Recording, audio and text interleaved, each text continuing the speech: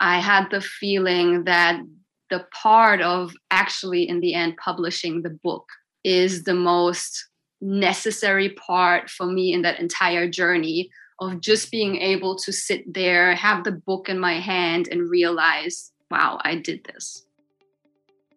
After a groundbreaking breakup, Jana Shamon began to write poetry to help her work through the emotions that she was experiencing. As she wrote down each poem, her collection expanded. And as the number of poems grew, the idea of publishing her work became more than just a vision. Welcome to The Safe Haven. I'm your host, Amanda Lytle. The Safe Haven offers a collection of conversations about life's challenges and the pivots we make in order to keep moving forward. Jana Shamon lost herself in a relationship that resulted in a groundbreaking breakup. As she navigated her healing, she began to write poems. In addition to the healing, writing itself brought forward even more than she could have ever expected. As Jana wrote, the idea of publishing came to mind. She was flooded with limiting beliefs about how no one would be interested in her work, but she pushed through and promised herself she'd complete the book and publish it. Jana shares the range of emotions along this journey and even reads us one of her favorite poems in the book, titled Finding Me. We start the conversation where I've asked Jana, what was it that put you into writing? Writing in general was always a part of me, but writing this book was definitely a very groundbreaking breakup that I was going through that left me in a space where I didn't even know who I was anymore. So the breakup, what was it about the breakup, or what was it about that relationship that you left that had you questioning who you were or your identity, or, even moving forward? I think it wasn't necessarily the relationship itself. It was more myself. I just lost myself in the relationship, or I more so stepped aside for the other person too much. And I'm a Leo. I am very outgoing. I like to be the center of attention to a certain extent. I want to be seen. I want to be heard. And during that time, I didn't allow myself to do so. So I totally lost myself in the relationship just because I had the feeling I needed to make space for the other person. Mm-hmm. Just to elaborate a little bit, what did that look like in behavior or actions that you either started doing or stopped doing in the relationship? I think it was more so also the connection we were having outside of our relationship, because I used to be an artist manager and he used to be, or he is, a musician, and I managed him. So this entire dynamic just kind of made me feel that I need to step aside for him to enter the stage. Mm. And that just sneaked also into the relationship and into the personal interaction in general. Yeah, interesting. I can relate to this. I can relate to, stepping aside to allow someone into their space when you just push everything that it is that makes you who you are to the side. Yeah, that's pretty much what happened, yes. Mm-hmm. Okay, so what was it that led to the actual breakup? What was that moment that you just knew this relationship can't happen any longer? It can't continue. That's a tough question. I think it was lingering for a while, and not just only on my side. I think we both knew that that was not a healthy relationship anymore. So it just thinned out, kind of. There were no, I think it's the usual thing, like with every kind of relationship, you're just not connected anymore, you're not aligned anymore, and you just notice with certain daily interactions, you have the feeling you need more space from that person. So it wasn't really just one thing that happened. And one day, I think I just woke up, or we both just woke up, and we just realized it just doesn't make any sense anymore to continue this relationship. Mm-hmm. So then this has now led you into writing a book. Tell us about that journey. Yes, that was a very interesting journey. Actually, I started writing not with the thought in mind of publishing a book. It was more so writing for myself to just cope with everything coming up, to heal myself, to cope with the anxieties that came up all around me realizing that I have to find myself again, hence the title, Finding Me, or also more so put myself back together. And so it was a long journey of me just really writing poetry to heal myself. And 2.5 years later was when the first time the thought came up that I actually wanted to publish the poetry in some form. Also, yet then not necessarily thinking about a book, but the urge came up that I wanted to publish the poetry because I had the feeling that it might also help other people. Mm-hmm. I think you're absolutely right that sharing your healing journey in that way is going to be so nourishing for other people. Yeah, exactly. And now, fast forward to now, like I get messages all the time from people saying they can relate so much to specific poetry or the entire book and the entire journey of reading it. And that was definitely the right nudge that I was like feeling coming up back then. What were the biggest lessons that you learned about yourself in the process of writing a book? Determination, consistency, trusting myself. There were a lot of moments where I was doubting myself about the entire process, about me being good enough, about if anyone would ever wanted to read the book.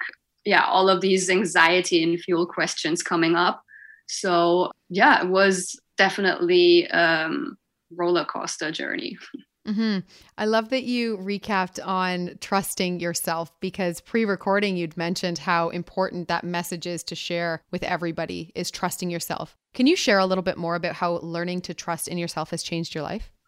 Yeah, I mean, I think it was in the moments where I did not trust myself or the process itself or in my journey itself, where I decided to step up anyways and just give it a try, because I had the feeling that the part of actually in the end publishing the book is the most necessary part for me in that entire journey of just being able to sit there, have the book in my hand and realize, wow, I did this. Mm-hmm. I actually really finished this. Mm-hmm. I really, really stood up for myself.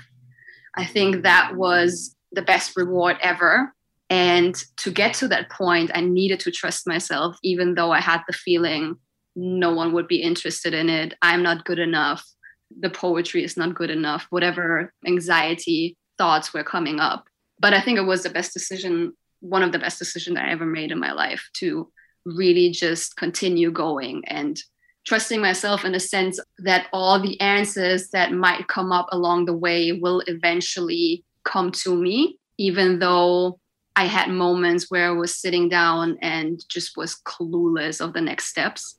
And then I just like stepped back and just journaled a little bit, or just started painting and drawing and just trying to step even more into creativity with other tools. So kind of just took a break from the writing process or the publishing process. And a few days later, ideas or answers to the questions I was having just came up.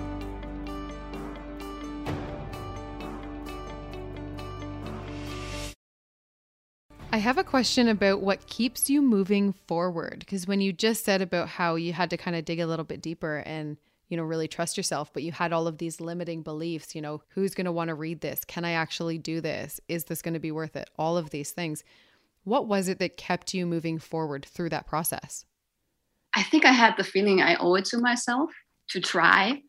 I always loved writing. Like in elementary school already, I was writing a lot, like just short stories and sometimes even just ideas for stories that I never finished. But like I always had the urge to write. And I stopped for a very, very long time, especially when I was managing other artists, because I studied event management and then got into artist management because I doubted myself so much that I would not be able to be an artist myself, to be a writer myself, whatever it was I wanted to do.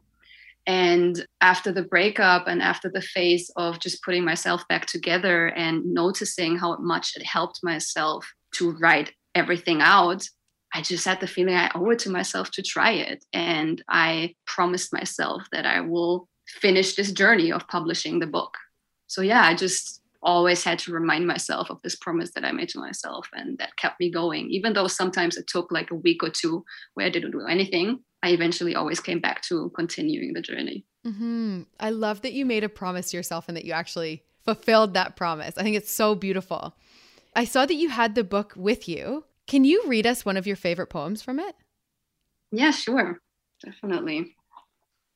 I used to run from loneliness. I used to run from facing my inner self, my inner voice. So life forced me to spend time with myself, and it made me shake from crying like I never cried before. It made me question life, my life. It made me lose my mind sometimes. But loneliness also taught me who I was, who I am, and who I want to be. I know now this journey needed to be, and I am so grateful for it. Jenna, that's so beautiful. Thank you.